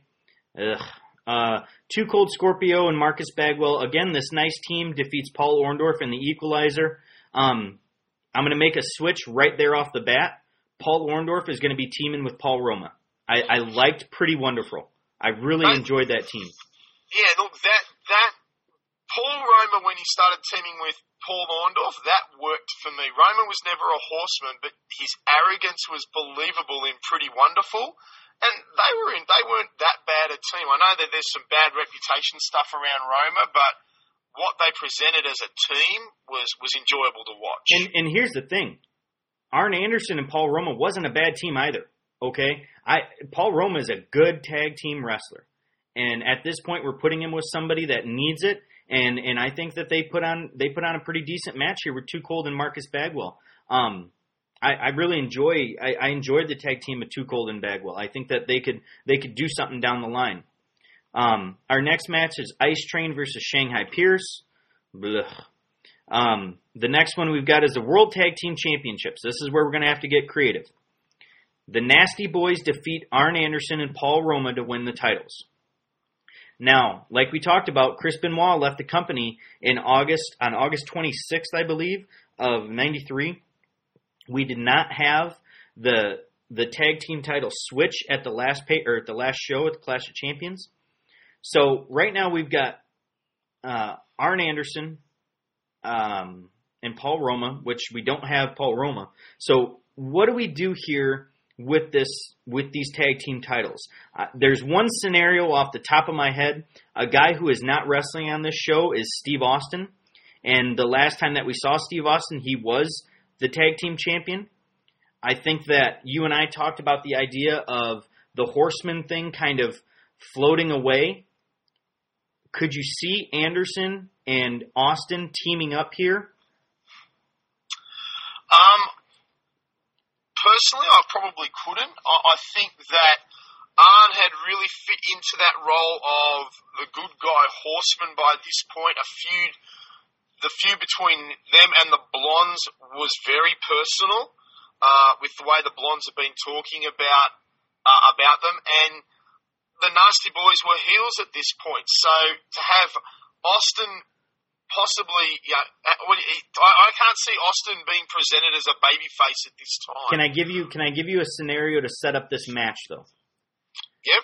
All right. So the scenario that I have is that after Pillman gets hurt, Austin needs a partner. After Benoit leaves, Anderson needs a partner. And these guys, Austin is having to defend the titles, and it's almost like a culmination of what's going to happen, and it ends up. I see a screw job at the end where Anderson costs Austin the World Tag Team titles. Yeah, look, I could see that happening. I think you need it. I'd maybe look at it more. Maybe it could come from above. Maybe you could have WCW executives coming out and saying, Austin, you were the tag champion. Arn Anderson, you lost your title shot at the last pay-per-view because of that injury. You two are gonna have the opportunity to team together to meet the Nasty Boys, who are the number one contenders, and that's for the tag team. That's for the vacant tag team title. I could see that being a little bit more realistic, where they're almost that ECW style forced to wrestle together, not necessarily choosing each other. And then you could have the commentators talk up the fact that these guys are former partners in the Dangerous Alliance.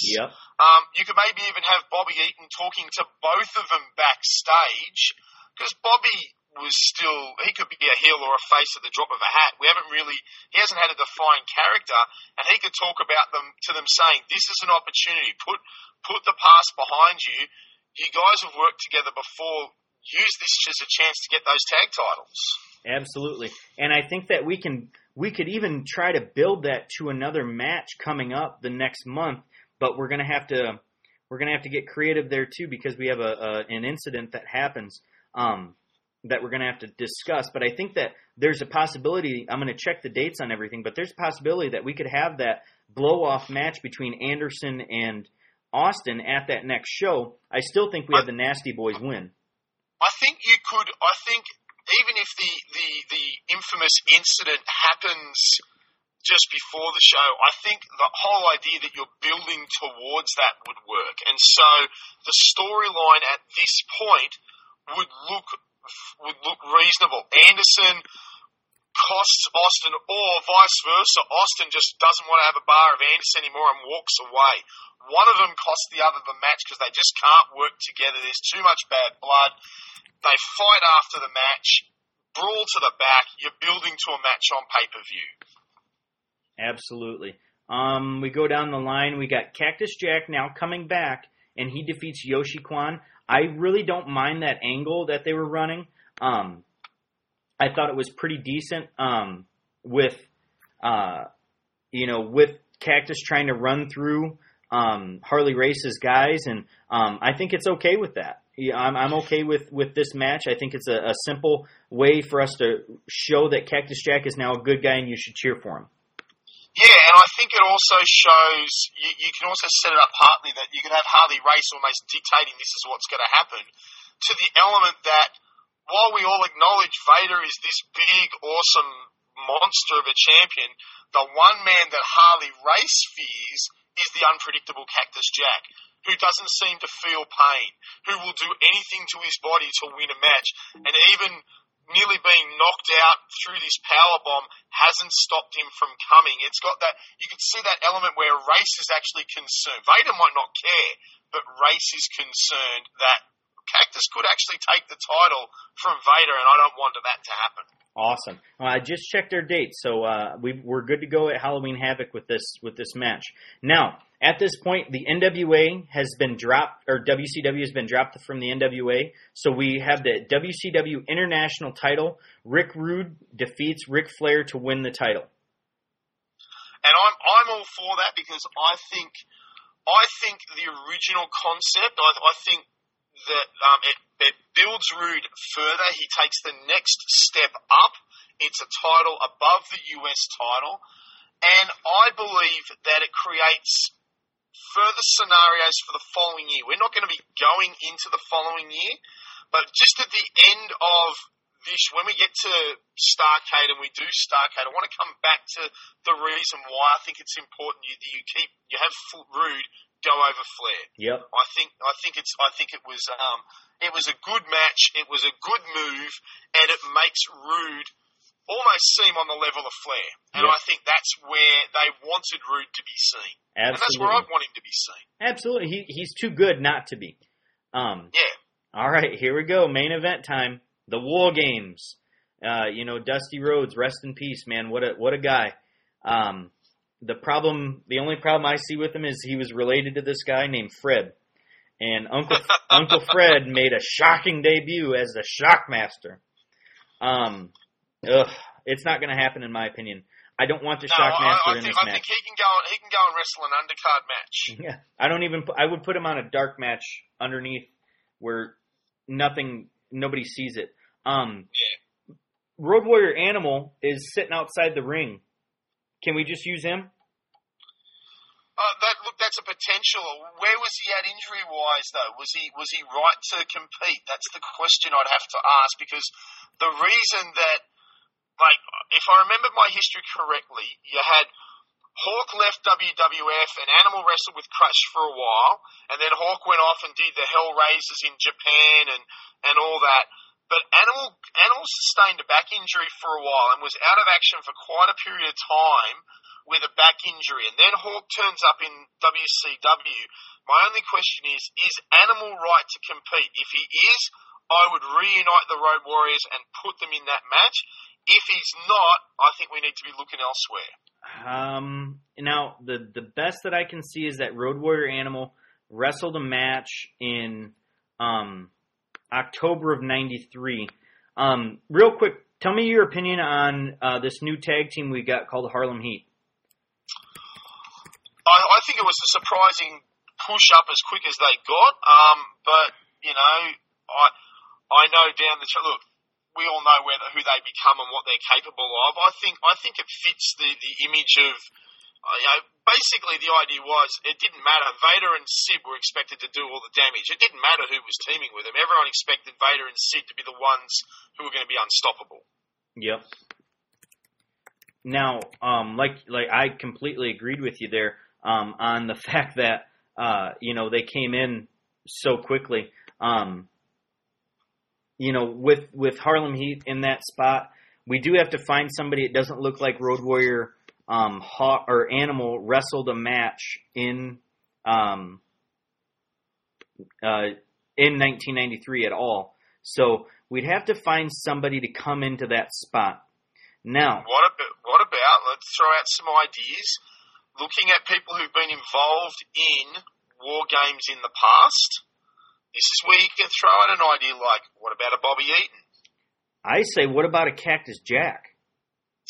What about a Cactus Jack? Last minute replacement, that would cause all sorts of chaos for Vader. I think that you run the angle where, oh, man, I love this idea, but they don't have a partner. Maybe we have somebody that, I can't even think of somebody right off the top of my head at this point that they could have say, this is going to be our guy, but maybe maybe you do kind of bring in somebody like Uncle Fred, but he has that shitty debut. So, what if we have him do the debut as a Shockmaster, or we could even have Road Warrior Animal in that spot. Either we could have Road Warrior Animal say he's coming in to help, but he doesn't do a match or anything like that. But we see Vader and Sid and the Harlem Heat to beat him up. And I don't even need to see it. The implied thing, Animal is back. Hawk. I'm bringing back my tag partner, Animal. Animal's going to be with us. We were in the original War Games. Here we are. Animal does some interviews. We're going to run riot again. We're the masters of the War Games. And then on the night, early on in the card, you could even just have Animal lying backstage in a pool of blood or unconscious, and he's been attacked by Vader and Sid. You don't even have to show it. Yep. And so Sting, Davey Boy, and Dustin Rhodes walk out to the War Games match, and who knows, what's going to happen here. And Jesse Ventura is putting this thing through the roof that there's no way that they're going to be able to survive. And then we get it going. And it comes down to that eighth and final man, and, the thing goes off, and Tony and Jesse are saying, there's no one to enter the ring. Why are they still counting down? And Tony could even say, because that's the way the match is structured, it doesn't start until after that period of time. The match beyond doesn't begin until after we've had that countdown. Someone might still choose to enter this match. And Tony says, well, Animal's out there, and Animal, we could even have him out there bandaged up, have his arm in a sling. Neck brace on. Have something. And he's just cheering on his guys, and Jesse says, do you think he's an idiot? Why the hell would he get in the match? And, then all of a sudden, Cactus Jack comes out, and the place explodes. And you get Harley Race would be at ringside throwing an absolute fit. Yeah. And I think that would work. Oh man, I think that would make what many say is the worst War Games ever. I think that would make this one memorable, to say the least. And you can use it then, like Cactus doesn't want, he wants nothing to do with a submission. He just wants to beat up on Vader, and those two just go into one corner and start pounding each other.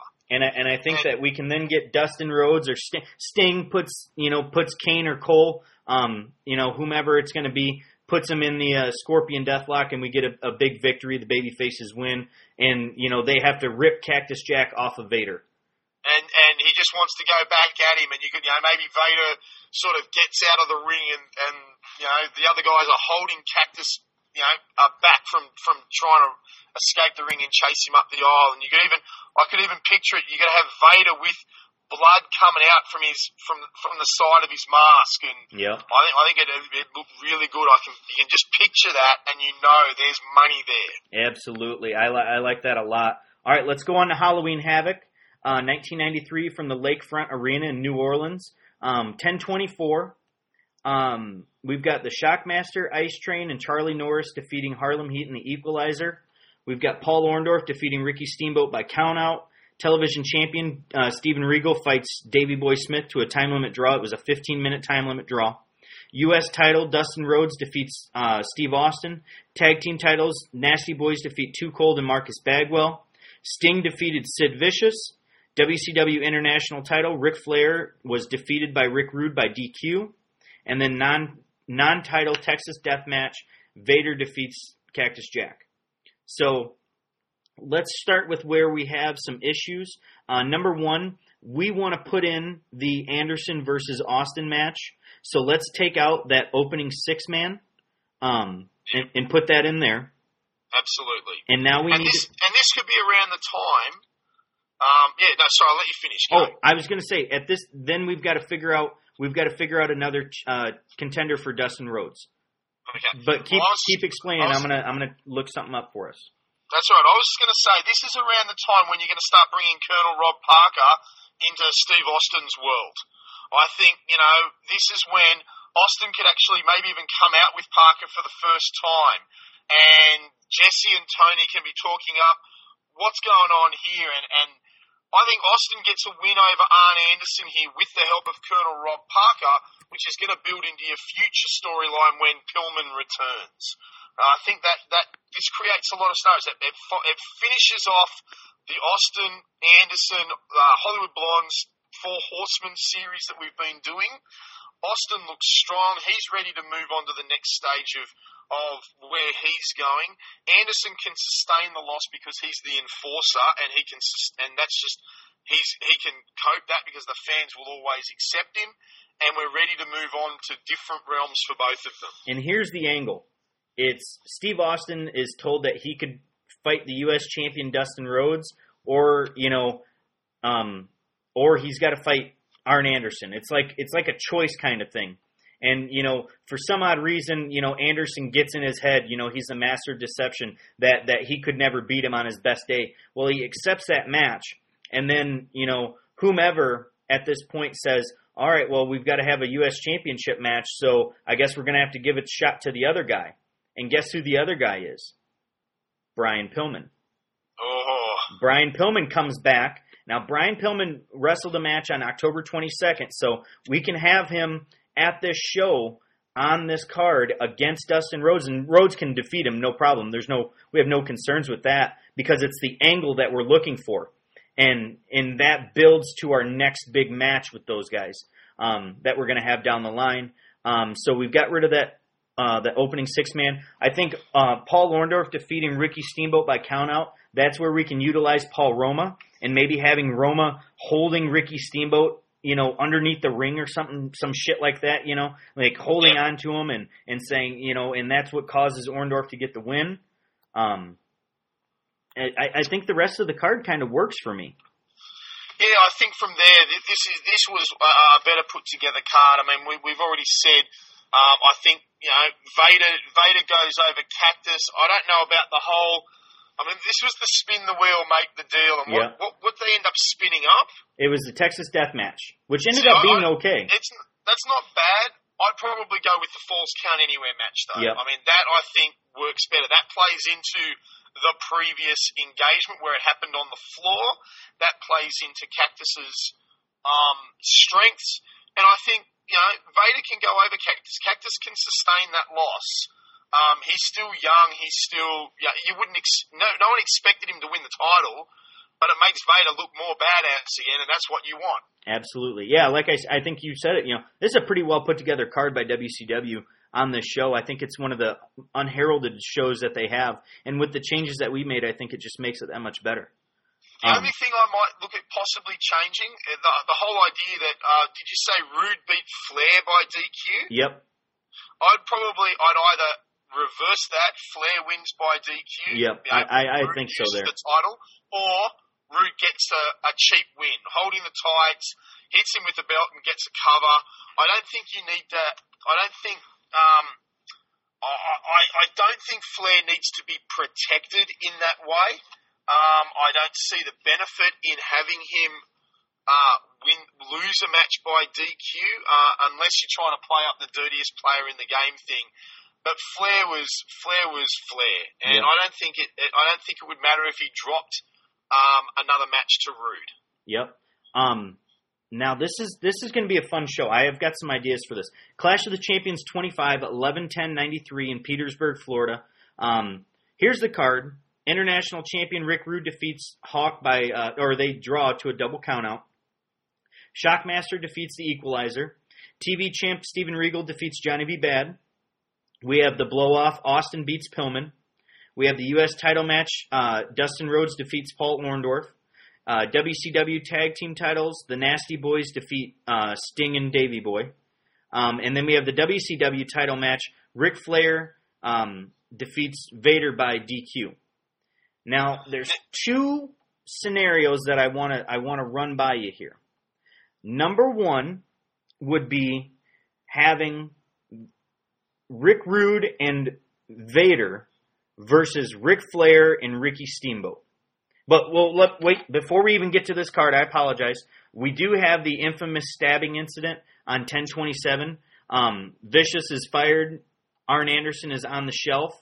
So we won't have that match. We won't have either of those guys the rest of the year. Obviously, and we need to understand, I think what we need to remember also is that's the catalyst for what's happening in that main event, because there was a sudden shift, and they needed to look at how we're going to build the Starcade now, because Sid was going to be wrestling Vader. And so the reason that Flair was put into that match with Vader and won by DQ was, or however that result turned out, was just to start the build to Starcade. Yep, and I like the idea, but I don't want to give my Starcade main event away on TV for free.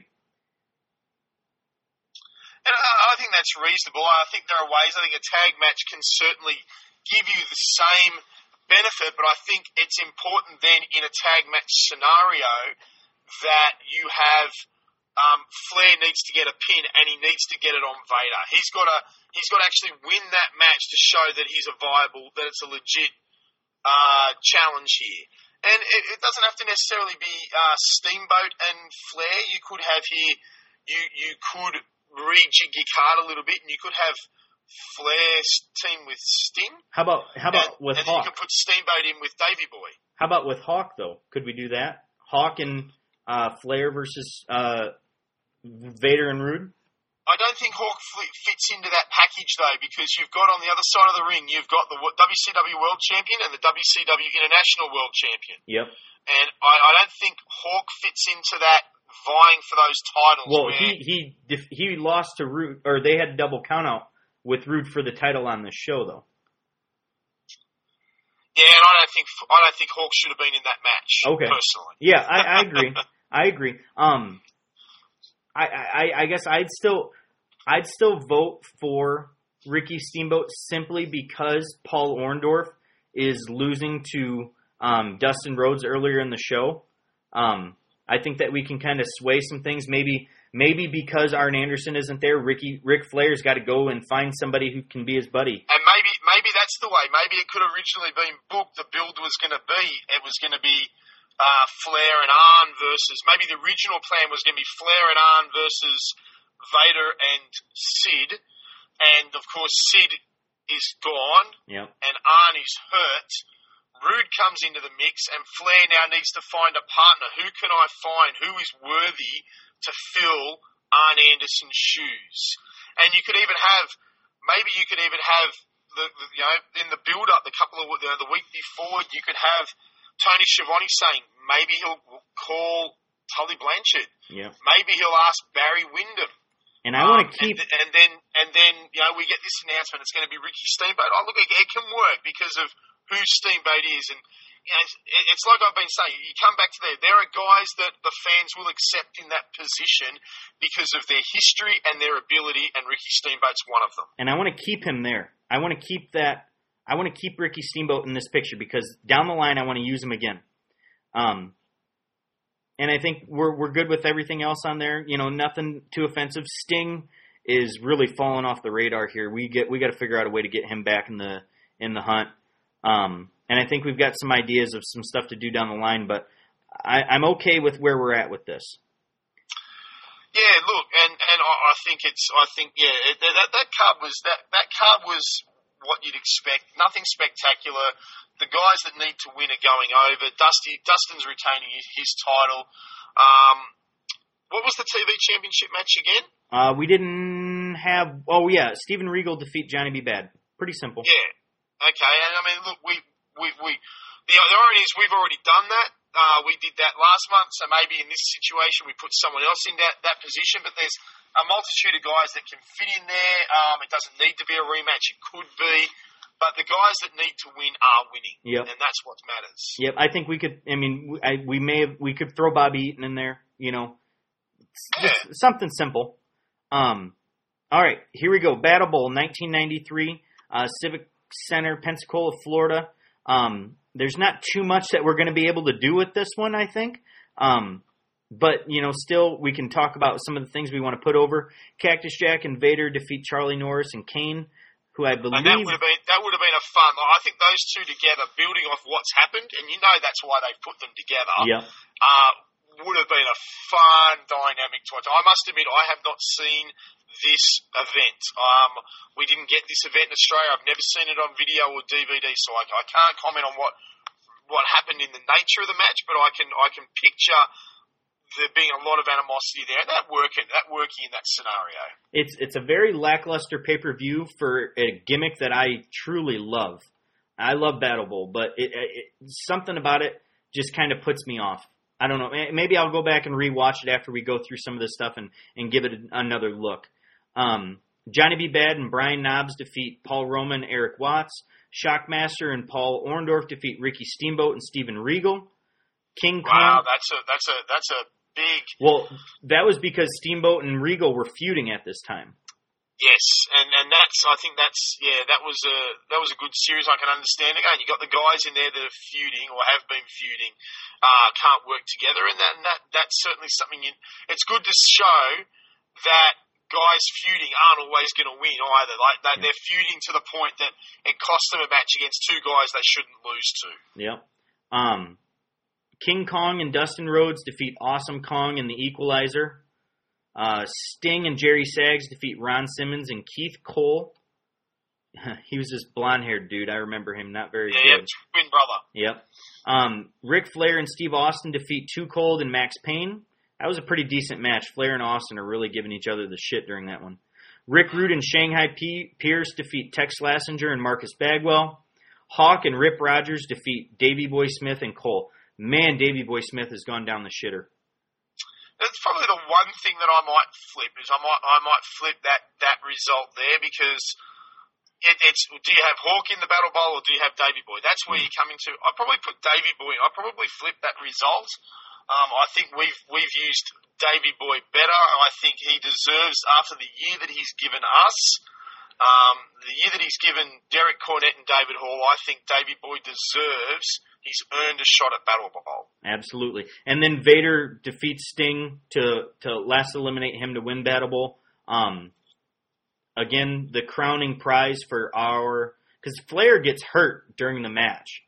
And that's the reason why he's eliminated. So I'm okay with Vader being the man here and walking out, WCW champion, Battle Bowl champion, the most undefeatable man in the world so that we can build up to Starrcade. Absolutely. Vader going over here is absolutely a necessity. I like the idea. I would even have Vader being the one that, like I said, I haven't seen the match, but I would have Vader being like power bombing Flair and putting him out of the match. Flair gets hurt because it's Vader who's put him out. Vader's furious at having dropped that tag match the month before. He's got Flair in the ring, and he's hurt him big time. Yep, I think when we initially started this, Vader was our man, and when we finish it, we'll see where we're at. So let's go to Starrcade. They did this as a 10-year thing, Independence Arena in Charlotte, North Carolina. Paul Orndorff and Paul Roma defeat Too Cold Scorpio and Marcus Bagwell. That's a match I'm willing to keep. Yep. I don't mind that one at all. Shockmaster defeats Awesome Kong. We may have to change that one. Now this is where I want to harken back to what we just did a couple minutes ago. TV title match, Steve Ringo fought Ricky Steamboat to a time limit draw. And then I'm going to fast forward down the line here. WCW International title, Rick Rude pinned the Boss, who is the Boss Man. Can we switch those around in some way so that Rick Rude faces Ricky Steamboat here? I think that would be warranted. They had the big feud the previous year over the US title. They got a history. Steamboat, it goes understandable that Steamboat might want a shot at a title that prominent, and it allows Rude to get a win over a legitimate contender. The problem is I'm not sure I put the boss man or the boss or whatever you want to call him in the match against Regal. Here we go. I got it for you. Let me run through the card. Let me run through it and let me tell you what I got an idea for. Cactus Jack and Max Payne defeat Tex Slazenger and Shanghai Pierce. 2 out of 3 falls match for the U.S. title. Steve Austin defeats Dustin Rhodes 2-1 to win the belt. International title, Rick Rude defeats the Boss. Tag team title, Sting and Road Warrior Hawk defeat the Nasty Boys by DQ. And then Flair defeats Vader to win the world title. Here's what I want to do. Right off the bat, I'm going to keep the TV title match the way it is. I'm going to move Sting out of the tag title match, and we're going to build Sting back up, and he's going to face Rick Rude for the title. For as much as those guys fought, I don't remember them having a pay-per-view singles match. They fought on the Clash, they fought on TV, but they never had a one-on-one pay-per-view match. And I think this is where we do it, with Rick Rude facing him for the title. Now that means that we need to do something with the tag titles. So I move that we put Cactus Jack and Max Payne defeating the Nasty Boys by DQ. So that sets up what we're going to have in 94 with that feud, which ends up being one of the better tag team feuds, honestly, that I've ever seen. Yeah, I think that works. And then we've got Road Warrior Hawk, who's kind of lumbering around. So what I want to do is I want to put Road Warrior Hawk up there where the Shockmaster was. Or you could put Road Warrior Hawk and the Boss versus Tex Slazenger and Shanghai Pierce. Kind of a blowaway match anyways. Something simple for those guys to go over, and you know, you're acclimating the fans to the Boss as a new guy. I think that the issue I have is that there it is. The Boss is the new guy, and why? And here's the reality of WCW. Why do you put your new guy, a guy who's been a big time player in the WWF for a long time? Why do you have him lose his first major match since arriving to the company? I struggle with that. I'd probably look at putting him in something that he could get a win over. You know, you want him to win against a mid-card bloke. I think that could be an option.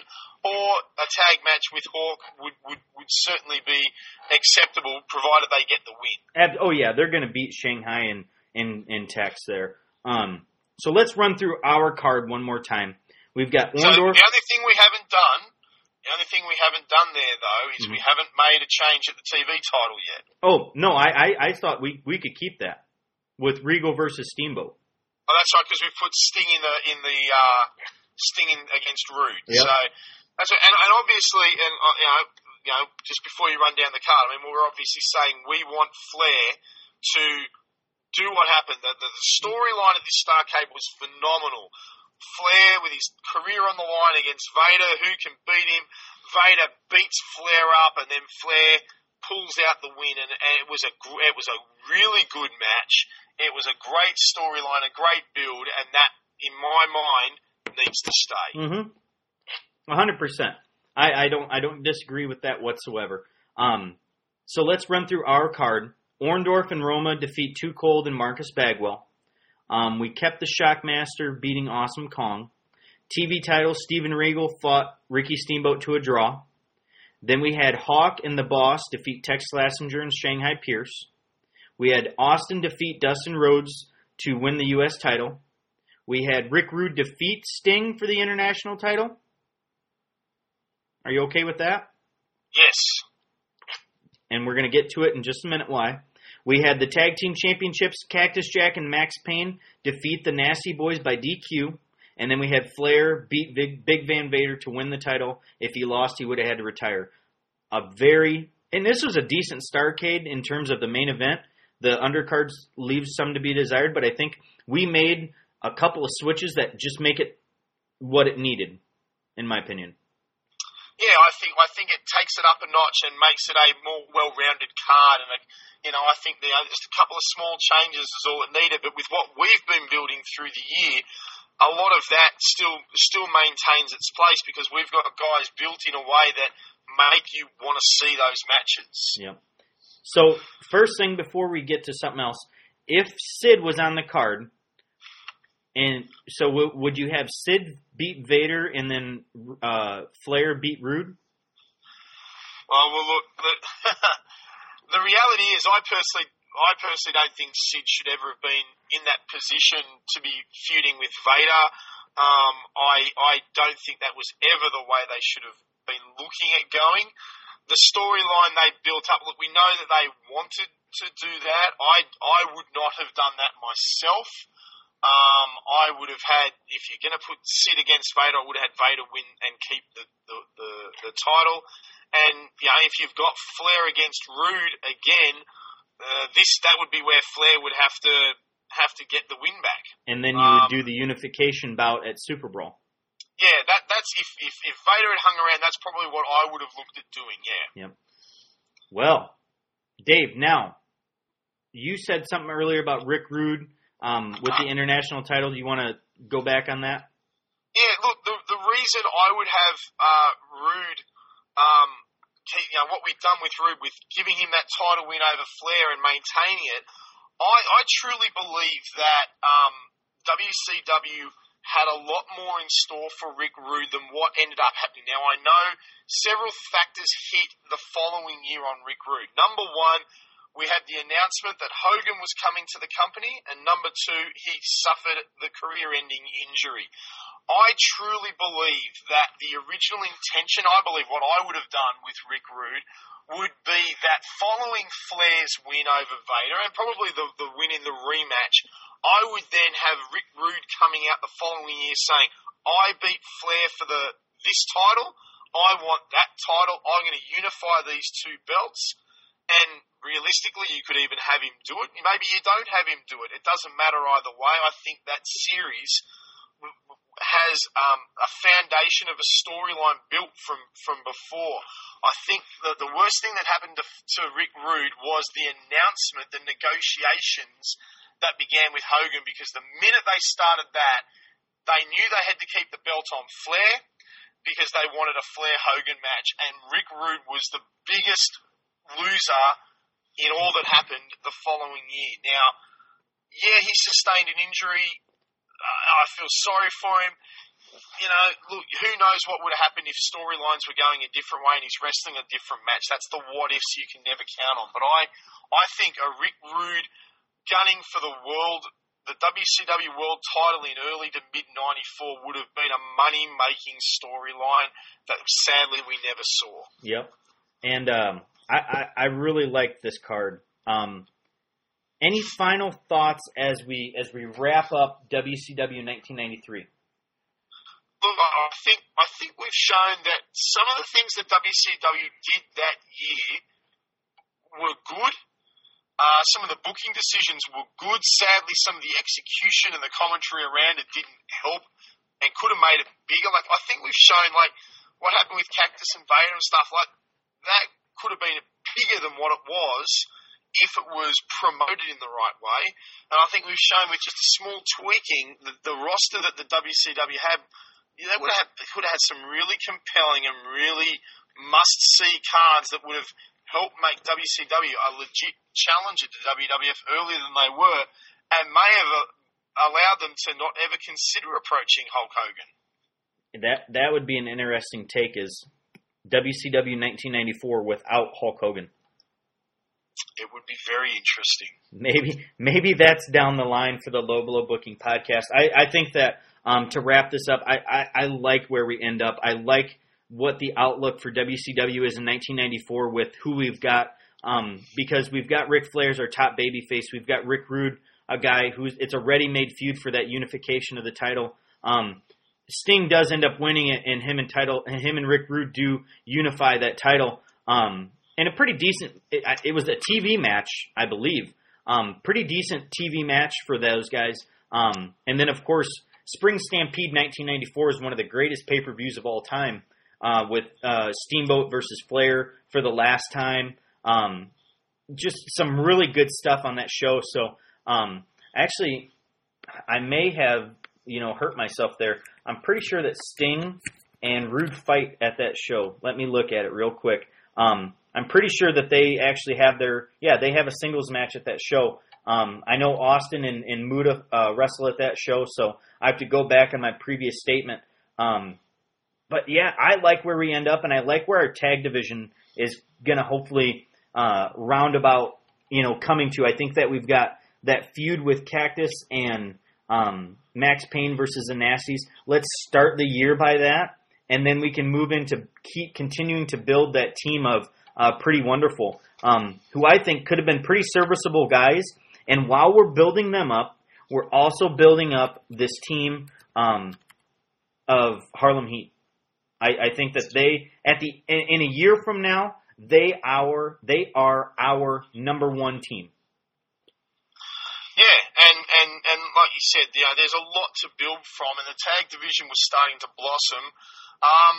Sadly, some guys were put in positions a little bit earlier than they were ready for, but with a bit of time, the Harlem Heat and Booker T and Stevie Reyes, they really became known as we remember them now. They really grew in WCW and became, they became a fantastic team in the long run. Yeah. And, I was wrong and right.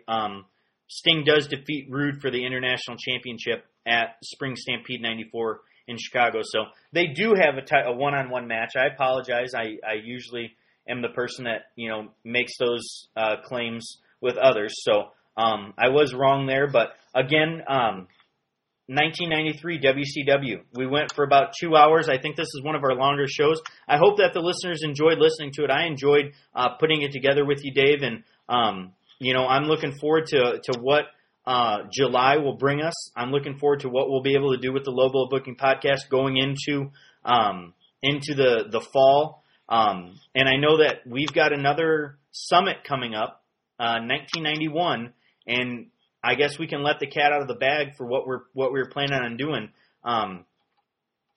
We're going to pick the top 20 guys from each promotion in December of 1991. I'm going to have WCW and you're going to have WWF, and we are going to do a battle bowl of those two promotions. Now, the interesting thing is that the teams will only be drawn from their promotions.